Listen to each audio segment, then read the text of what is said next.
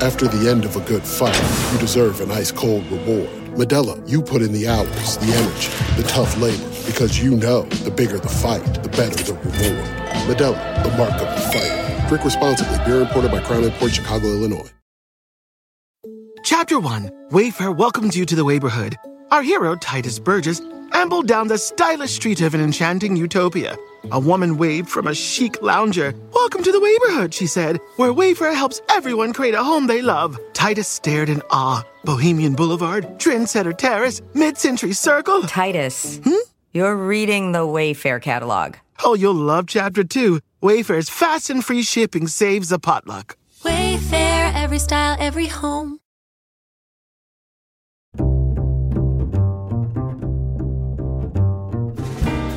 I'm Alan Alda, and this is Clear and Vivid, conversations about connecting and communicating. In the 1960s and 70s, women took for granted a certain degree of patriarchy and sexism and needed their consciousness to be raised about the fact that this is not fair.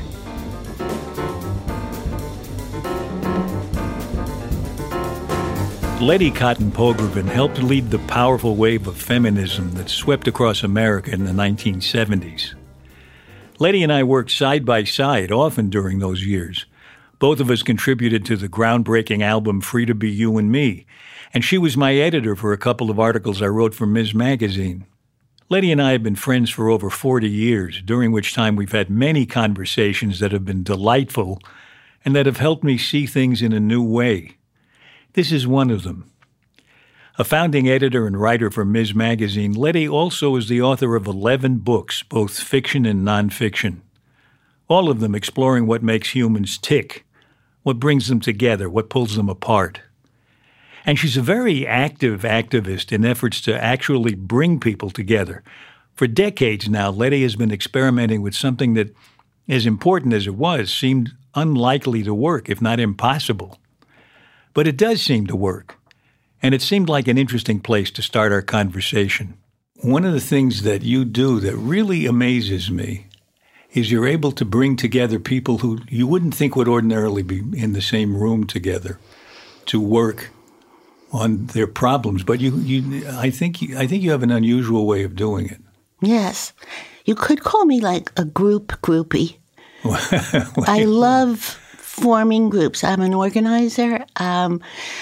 When I'm in the middle of an experience, it occurs to me, gee whiz, look, we're all sort of going through this. Why don't we create a space where we can talk about it further instead of just, the march, for example, on January 21st, 2017. So many women were going down on buses together and trains together and putting together carpools. And there was an urge to continue after that day because we were so energized by it. And that's what I have tended to do for the last 40 years, is sort of pick up on that and create the chemistry, the space, the name for the group. And when I do it in an especially organized political way, it has an agenda. For example, Christian, Muslim, Jewish relations. So there's a group that you wouldn't expect to come together naturally. Right. So how do you get them talking together in a constructive way? Do you talk about issues? Well, first you have to try to zero in on the nut. The nut at the center of it all, if you're going to do Christian, Jewish, Muslim, is how do we feel about God? How do we feel about our faith in general? And specifically, how do we feel about faith and feminism if it's a women's group? So you can kind of galvanize and mobilize people by saying, let's find out what we have in common. So you can't start with Jesus and you can't start with Muhammad because immediately, the Jews are out on one of them, the Muslims are out on another. But you can't start with the concept of God. So that, let's say your first conversation, if you're organizing such a group, is, how do you see God? Suddenly everybody has something to say. They don't have to defend Jesus, Muhammad, Moses, or whoever. They can start with something where they can recognize a little of themselves in each other. Do you start right off with that, or do you start on a more personal basis? You start on a more personal basis. But what you were asking me is, how do you get three such disparate groups to really start talking about issues? Yeah. That's how you do it on the issues. You find one common theme, and then you riff off of it until you're comfortable getting to distinguishing one from the other and drilling down and saying, where do you see the other stand? What's the place of the other in your worldview? But that's, again, once you're comfortable enough to get into substance. As you say, the place to start is personal. So how personal do you get? And how much time do you spend on personal? Depends, but I'm thinking of a Jewish Palestinian group that I helped to start back in the 80s. And I remember that a woman came in and she was kind of buzzing with excitement. And we all said, "What happened?" And she said, "My daughter just called me. It's her first menstruation." And suddenly we're all talking about our first menstruation, what happened to us, how we felt. Were we shamed? Were we horrified? Were we glad? Did we feel like women? Did we feel besmirched? Did we feel we had lost our childhoods? Or if our daughters were in that same position as that woman's daughter, how did we handle it? Did we teach her how to use a sanitary pad? Did we warn her of, you have to always carry a Tampax with you? In my case, I was slapped across the face the first day that Why? For what reason? Because it was a Jewish tradition that at least my mother carried with her from the shtetl in Hungary. You slap a girl across the face the first day she has her period, and you say a thing in Yiddish that prays to God that be the worst pain she ever experiences as a woman. Of course, it didn't work. Excuse me. But it's such a wonderful concept. The mother is saying, "I'm going to give you the worst pain, and it's only going to be a slap." And of course, life gives women so many other horrible experiences. I can't believe you've come to peace with this idea. Yeah. that you call it a wonderful thing. I just can't picture it as a wonderful thing. Well, maybe you don't know how many other bad things happened to me since then. The idea is, the minute I told that story, this happened to be a pretty large group, the Palestinian Jewish Dialogue Group. This was a room of maybe 24 women, 12 and 12. And the whole first night was about our first menstruations, our embarrassments with menstruation, how it played out on our wedding nights or didn't. There was so much to say. And by the end of that first discussion, I knew those women at a level that probably, people in their family don't know them. The interesting thing about that is it sounds like once you've had that powerful personal conversation, when you talk about issues that ordinarily divide people and help people think of one another in terms of stereotypes, or you're the person who believes that kind of thing, you can't do that anymore because you know them as individual people. Precisely.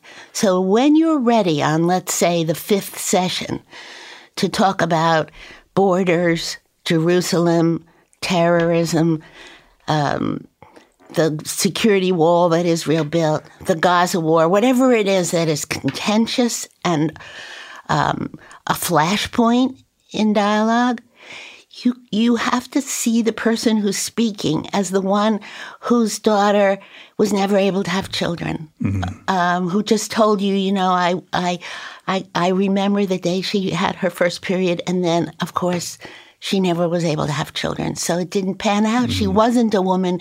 And you see that pain, and you're not going to scream at her about Gaza. You're not going to say, you took the land away to an Israeli. You're going to remember this woman lived through something that you understand viscerally and emotionally, and you're going to just try to talk. You're not going to wound. This reminds me so much of what George Mitchell is reported to have done in Ireland when he was working out the deal between the Protestants and the Catholics. and ended that long civil war.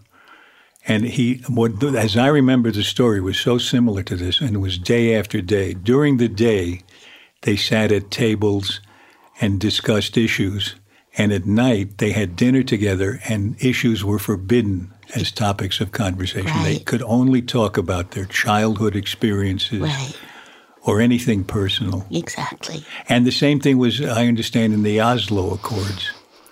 In the evening, they got to know each other as people.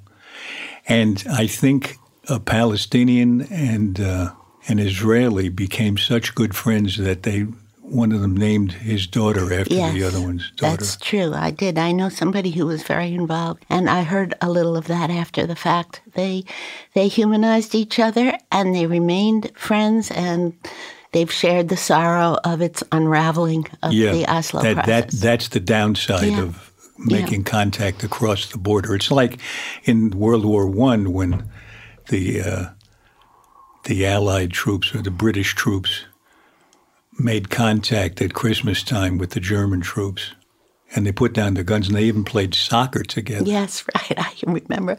Do you remember that wonderful movie where the two sides were embodied in these two tank commanders? And so the Israel tank, this is in the Sinai Desert, and the Israeli tank comes up over a hill, and an Egyptian tank comes up over the hill. And the two soldiers, instead of shooting at each other, they get out and they hatch this plan. I'll take your tank and say I captured it. And you take my tank and say we captured it. And we'll be done here. We won't have to kill each other. That's so good. It's so good. And that's a kind of, paradigm is I take your reality away and I help you. It helps your reality, or I give you my reality to help your reality, and neither of us will get hurt. And I remember a very transgressive thing that my Palestinian Jewish group, one of them, did back in the 80s. We planned after many, many, many hours retreats in which we went through all the issues and all the personal stuff. We decided to plan a trip to the region. The Palestinians would plan what the Jews would see, and the Jews would plan the itinerary for what the Palestinians would see. Mm-hmm. So we Jews planned to take the Palestinians to Yad Vashem, which is the Holocaust Museum in Jerusalem, and into the Knesset, so they could see democracy in action and not think of us all as just colonizers. And the Palestinians planned to take us into a refugee camp and to take us into a daycare center. Mm-hmm. And it was so marvelous because as we walked, and we had to walk in pairs, we walked one Palestinian, one Jew, through Yad Vashem. I had never done that before in all my life, and I'm a child who remembers the Holocaust and lost 1/3 of my family there. Here I am explaining the exhibits to my Palestinian sister, and she's crying, and she's in a place that has been used against her people, like, how can you Jews who lived through the Holocaust do this, what you're doing to us Palestinians? She's used to being combative. She's used to being pushed back and militant. And suddenly she sees the world through my eyes. And in the refugee camp, the same thing happened to me. I'm watching her people be pushed by, what are those things on the end of rifles? Bayonets. Bayonets, thank you. Yeah. Thank you, MASH. Being pushed by IDF bayonets, being mistreated in a refugee camp. This was way back again when Israel controlled everything inside, before the Oslo Accords. And I'm saying, well, how would I feel if my old uncle was being treated this way? How could these 18-year-old Israeli kids be treating somebody this way? I see the world through her eyes. But you can't do that first. What if we had tried to do that trip before we had before you dialogue? knew who they were as people? Exactly. Yeah. That seems to be sort of at the heart of the problem of solving these international and multicultural issues. it's hard to get a whole culture to understand a whole other culture on a personal basis. I will say one added thing. That's obvious, but the additional component that's almost incomprehensible to people who aren't women is that women are not invested in this kind of macho, I gotta win, my people are the big shots, king of the hill. We have no Trumpism in us, most of us, where we have to be the best, the greatest, the winner. And I say this after 40-odd years of doing dialogue. We're more invested in really coming to a together place than in sort of reifying and solidifying our separate greatness. We would consider it, in most of our groups, a triumph if we could be 3 steps closer to understanding and peacemaking rather than my narrative wins. Yeah. Tell me more about the groups you've been part of and initiated. You wrote an article about consciousness raising that was right pretty much at the beginning of the whole thing. Very, very much. When it first came out, and people wondered what it meant, consciousness raising, as some people may wonder today. What did you mean by consciousness raising? The fact that in the 1960s and 70s, women took for granted a certain degree of patriarchy and sexism and needed their consciousness to be raised about the fact that this is not fair. Sometimes the slave is complicitous in his or her own slavery because you don't notice. It's your everyday life. It's like sexual harassment. Gloria Steinem always says, we had no name for it. It was just called life. And we are seeing now as man after man after man is exposed in this habit of power-mongering over the weaker. These giants, intellectuals, representatives of the culture who kept women in a subservient position, who bullied and who abused, and in some cases worse, violent, and made it a quid pro quo for keep the job or lose the job. So if you're not in a state of consciousness about this is reprehensible, this is unacceptable, this is dehumanizing, I'm not going to accept it, you need a consciousness-raising group. Yeah, and I think it's interesting that you used language to call attention to these things. For instance, what you just mentioned, sexual harassment. Didn't Gloria come up with that term? No. A woman who recently died came up with that term. The Times gave her a really great obit. You can be sure that before the Me Too movement began, that woman would never have had an obit. Now the Times is doing reparational obits. Right. They're running obits for the past 150 years of women they ignored in the Times pages. And the most widely used term is probably Ms. Yes. Which you were one of the founders of Ms. Magazine. Right. And that term, before it caught on, there was a lot of joking about it and a lot of rejecting the idea that you didn't need to identify a woman as whether or not she was married. Yeah, like why? When I'm introduced to Mr. Alan Alda, I don't know if you're married or not. Why should you be introduced to Mrs. Letty Cotton Pogrebin and no, I'm married? What is that? That doesn't matter. We're having a professional relationship here. We're talking about issues. My marital status is immaterial. Yeah. And that's true in so many contexts. The place where I ever used my married name and Mrs. is at the butcher's, you know? What? I mean, is Mrs. Pogrebin's veal chop ready? That kind of thing. Because the butcher is not going to figure out Ms. is the more respectful term. Talk about communication. You've got to have a consciousness-raising group with butchers and women. Or women butchers and male butchers. Think about how illustrative that is of your issue here around communication. I'm not going to be doctrinaire. Ms. was evolved as a way to raise the consciousness about how marital status is being used to put women in boxes. can't hire Mrs. So-and-so because she's childbearing age and she might get pregnant and leave. I can hire Miss, Plotkin because, she just told me she never wants to have children and she's not married. So she's probably not going to, within reasonable time, get married to a guy who said, I want to have children and leave. But here I got Ms. Plotkin. Yeah.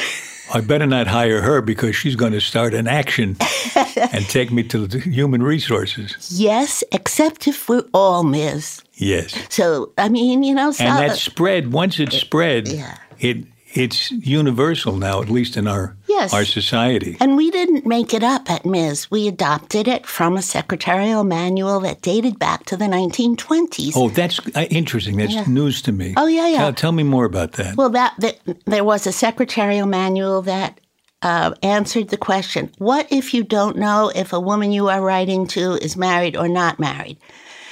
What should I use, Mrs. or Ms.? And the answer was neither. Just use MS the way we use MR. And that was in effect in secretarial manuals for 30 years by the time second wave feminism came around and said, let's deal with this. And we had to petition the New York Times for many years. I think it finally happened in 1985 where Abe Rosenthal, who was at that time the executive editor, finally said, okay, style book, Ms. from now on.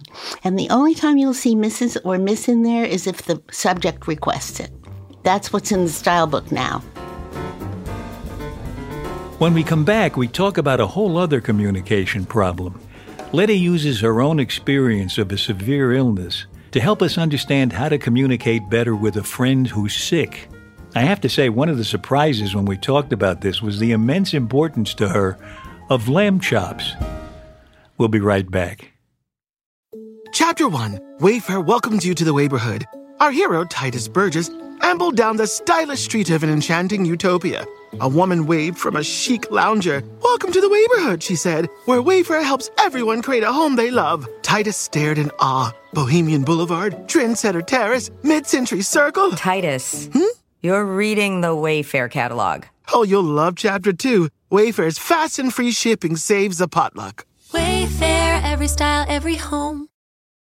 Planning an international trip and want to learn the language of your destination? Then check out the language learning program Rosetta Stone on desktop or as an app. Rosetta Stone is designed to immerse you in the language you're learning. Plus, the True Accent feature even gives you feedback on your pronunciation. Don't put off learning that language. There's no better time than right now to get started. For a very limited time, listeners can get Rosetta Stone's lifetime membership for 50% off. That's 50% off unlimited access to 25 language courses for the rest of your life. Redeem your 50% off at rosettastone.com today.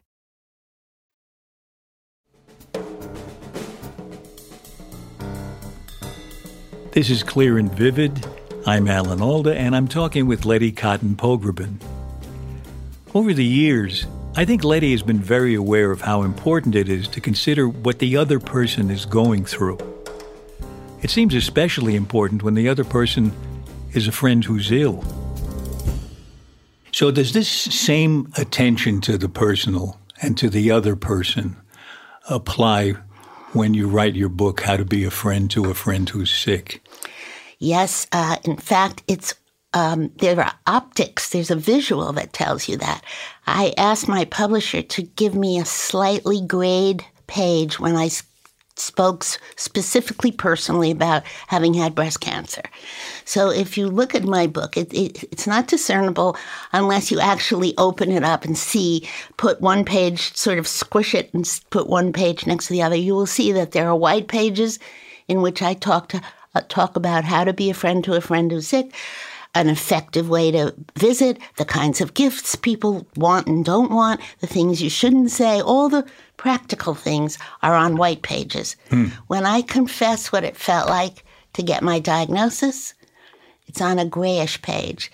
When I confess what it felt like to have people give me stupid gifts, it's on a grayish page. I have two questions. I want to know what the stupid gifts were. But first, what's the value of the gray page? To mark it as my personal story that pops into the book at different points. So you get out of this almost guidebook feel into a memoir feel. Memoir, yeah, that's great. So now what kind of, just memoirishly, what kind of stupid gifts did you get? Well, I mean, when you... First of all, you were diagnosed with cancer, With right? breast cancer, right. Yeah. The listener should know that you and I have been friends for over 40 years. So you know my house is full of plants. I have a big, huge window, and it's full of plants. Yeah. So you would think someone to bring me a plant is a nice thing. But that plant just goes on the windowsill, and it's not about me having cancer. I needed somebody to say to me, you've just come back from this diagnosis. You're facing 6 weeks of radiation. What can I get you? What do you want? Yeah, that's the perfect example of the personal. They're total. Finding out what the other person needs, wants, where Yes. they are, who they are. Who they are. Who am I right now? And if someone had said, what do you want? I would have said lamb chops. No, I truly would have said, please bring me long rib lamb chops and brownies. It's my favorite food. And maybe pesto. Because You eat them all at the same time? Or? that would be my perfect meal. Oh, if that's so someone great. asked me what I wanted when Lamb chops with pesto and pesto brownies. pesto pesto pasta. Oh, pesto pasta. Yeah. Okay. That's my side dish. You get so serious when you talk about this. I know, because I wished for somebody to ask me that, because I wasn't going out to buy myself my comfort food. I'm sitting at home weeping and imagining myself dead in 6 months. The key to this is to always start with, I'm going to bring you something. I'm going to bring you something. So instead of me bringing you that horrible basket from Zabar's covered with orange cellophane full of waxy pears and old dates and figs, if you just tell me what you want, I would say easy lamb chops, some kind of long, thin spaghetti with pasta, with pesto, and a brownie with walnuts.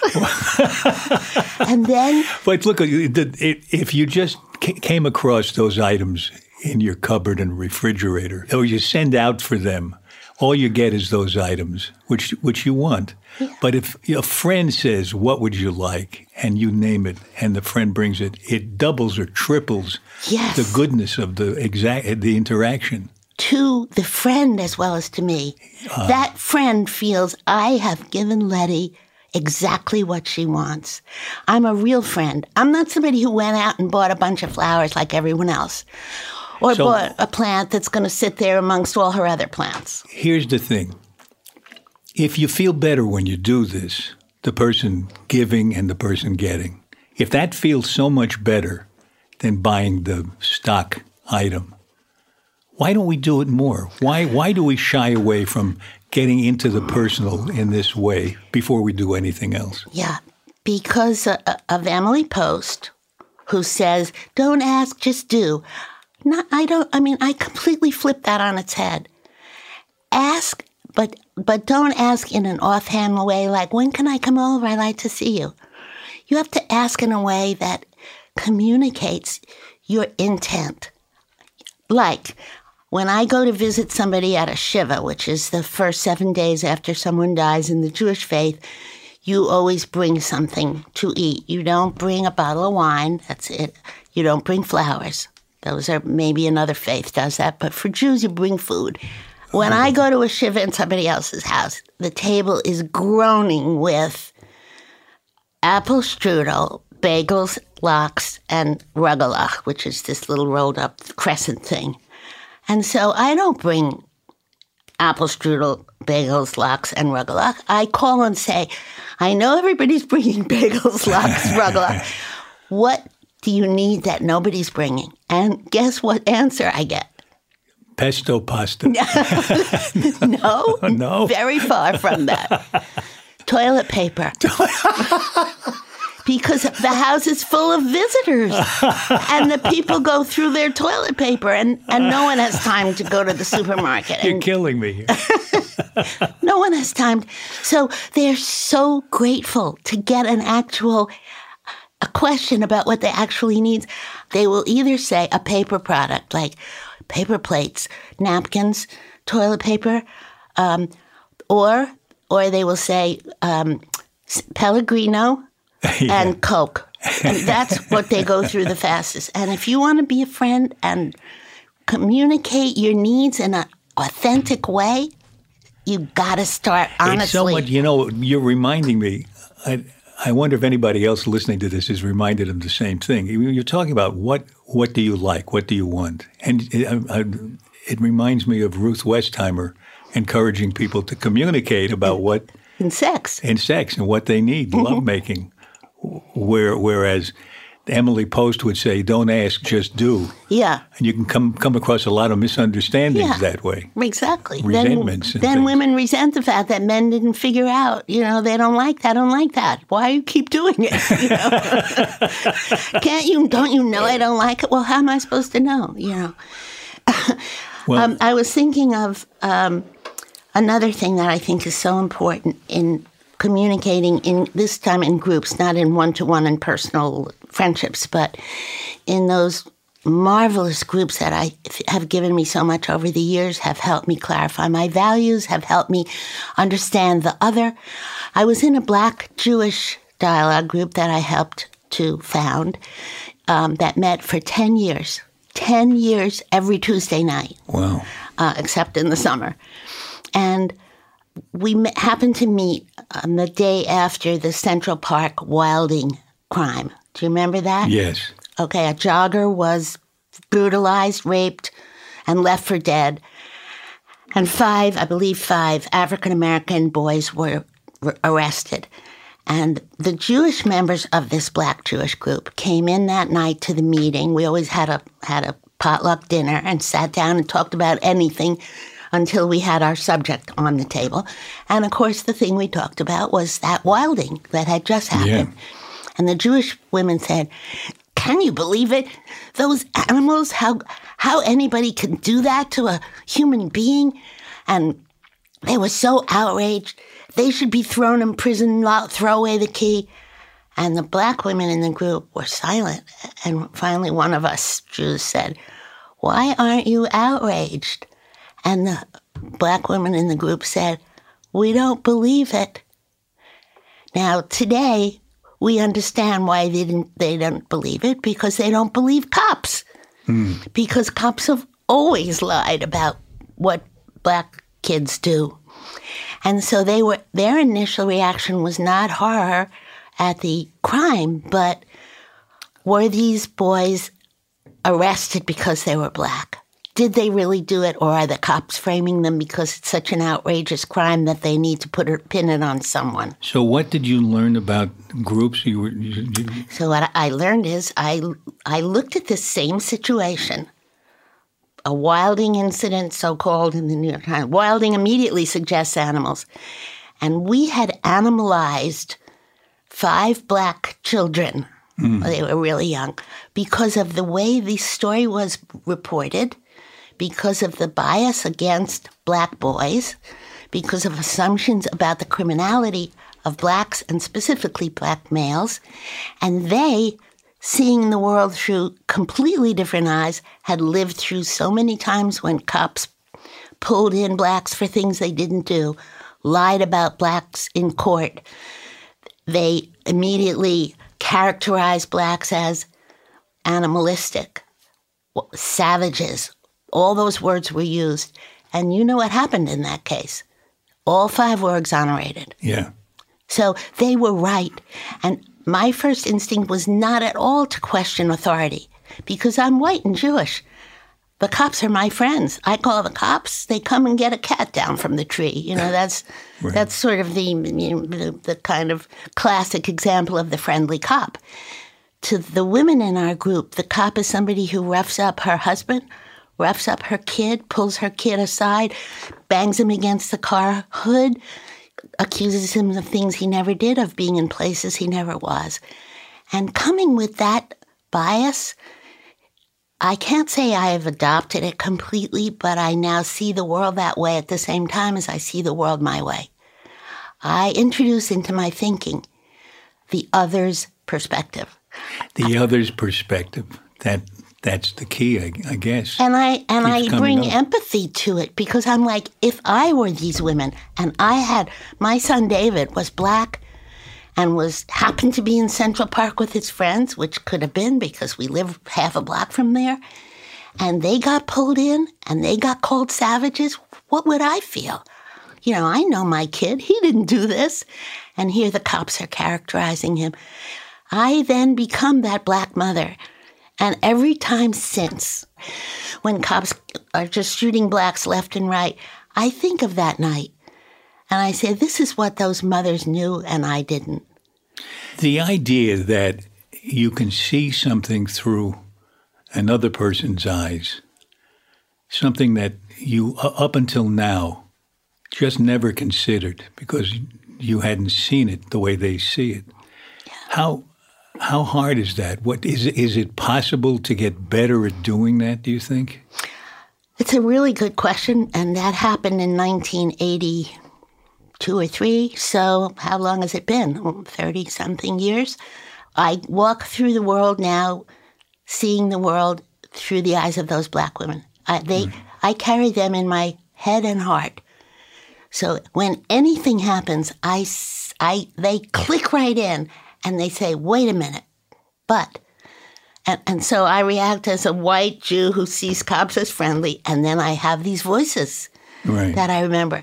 Now I'll give you another example that I think is, less melodramatic perhaps, but equally dispositive. And that is the night after the convention at which Geraldine Ferraro was named vice president to Walter Mondale. We happened to have a meeting. Our group, our black Jewish group. So we're sitting down to dinner and the Jewish women are jumping out of their seats and saying, we have a woman on the ticket. The black women are not so thrilled. And I'm saying, finally I said to one of them, I think it was Harriet Michelle, she was the head of the Urban League in New York at the time. I said, what? Why aren't you excited? A woman. And they said, I'm excited. All of them said, we're excited, but we won't be really excited until it's a black man. Because a woman, you put a woman on a ticket, it's kind of like decorative or it's kind of like politically correct or it's kind of to bring in the women's vote.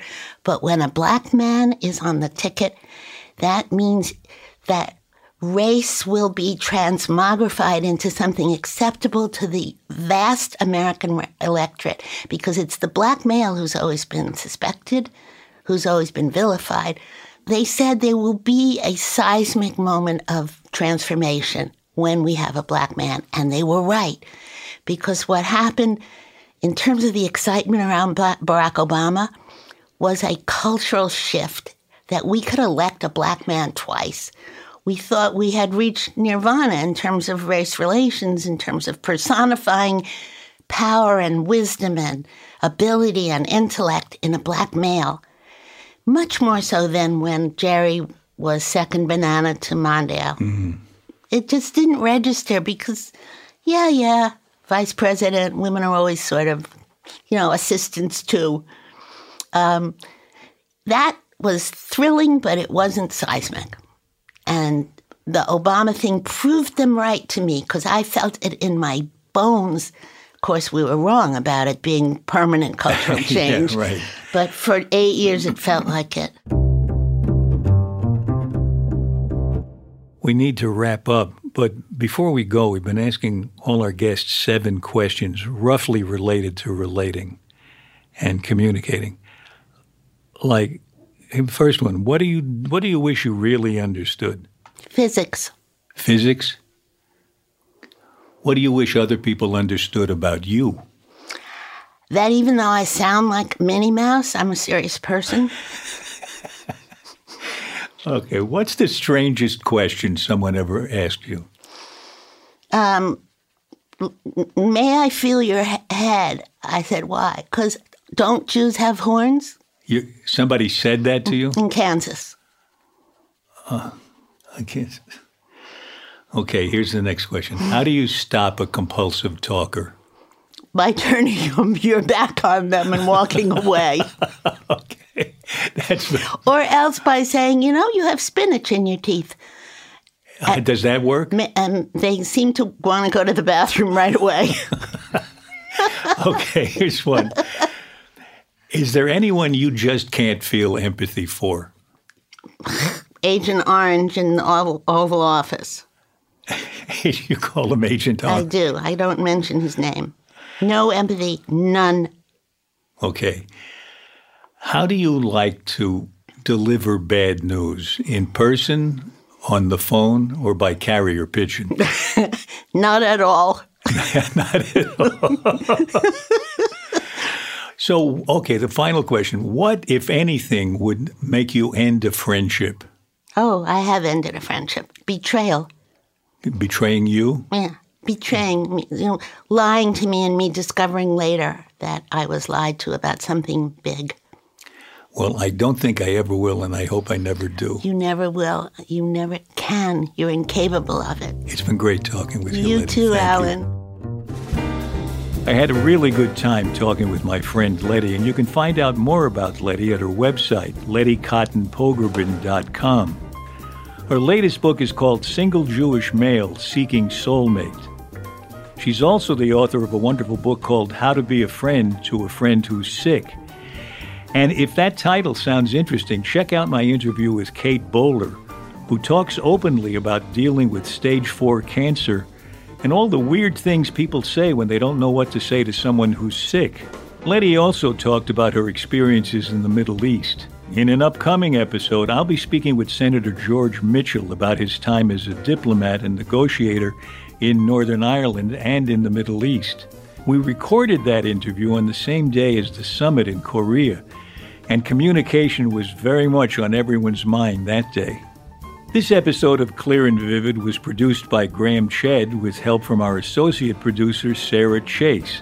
Our sound engineer is Dan DeZula, our tech guru is Allison Costin, and our publicist is Sarah Hill. I'd also like to thank Harry Nelson and Jared O'Connell for coordinating and engineering our studio sessions, John Delore for additional sound, and my executive assistant, Jean Chimay, who knows where to put me at every moment of my life. You can subscribe to my podcast for free at Apple Podcasts. For more details about Clear and Vivid and to sign up for my newsletter, please visit alanalda.com. You can also find us on Facebook and Instagram at Clear and Vivid, and I'm on Twitter at Alan Alda. Thanks for listening. Bye-bye. Planning an international trip and want to learn the language of your destination? Then check out the language learning program Rosetta Stone on desktop or as an app. Rosetta Stone is designed to immerse you in the language you're learning. Plus, the True Accent feature even gives you feedback on your pronunciation. Don't put off learning that language. There's no better time than right now to get started. For a very limited time, listeners can get Rosetta Stone's lifetime membership for 50% off. That's 50% off unlimited access to 25 language courses for the rest of your life. Redeem your 50% off at rosettastone.com today.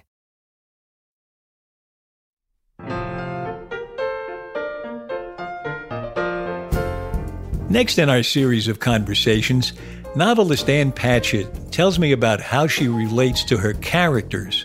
Some writers say their characters actually take over their story. I don't like that old business about the characters tell me where to go, because I think that makes writing into something magic. But that said, I go very, very far in and love these people, realize that every person I write about is some aspect of myself. The celebrated novelist Ann Patchett on writing, empathy, and how men and women behave in a bookstore. Next time on Clear and Vivid. To listen to these conversations, subscribe for free on Apple Podcasts.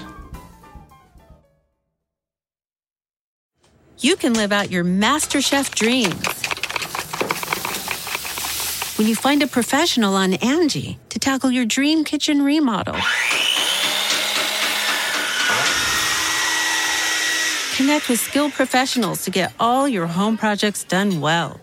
Inside to outside, repairs to renovations.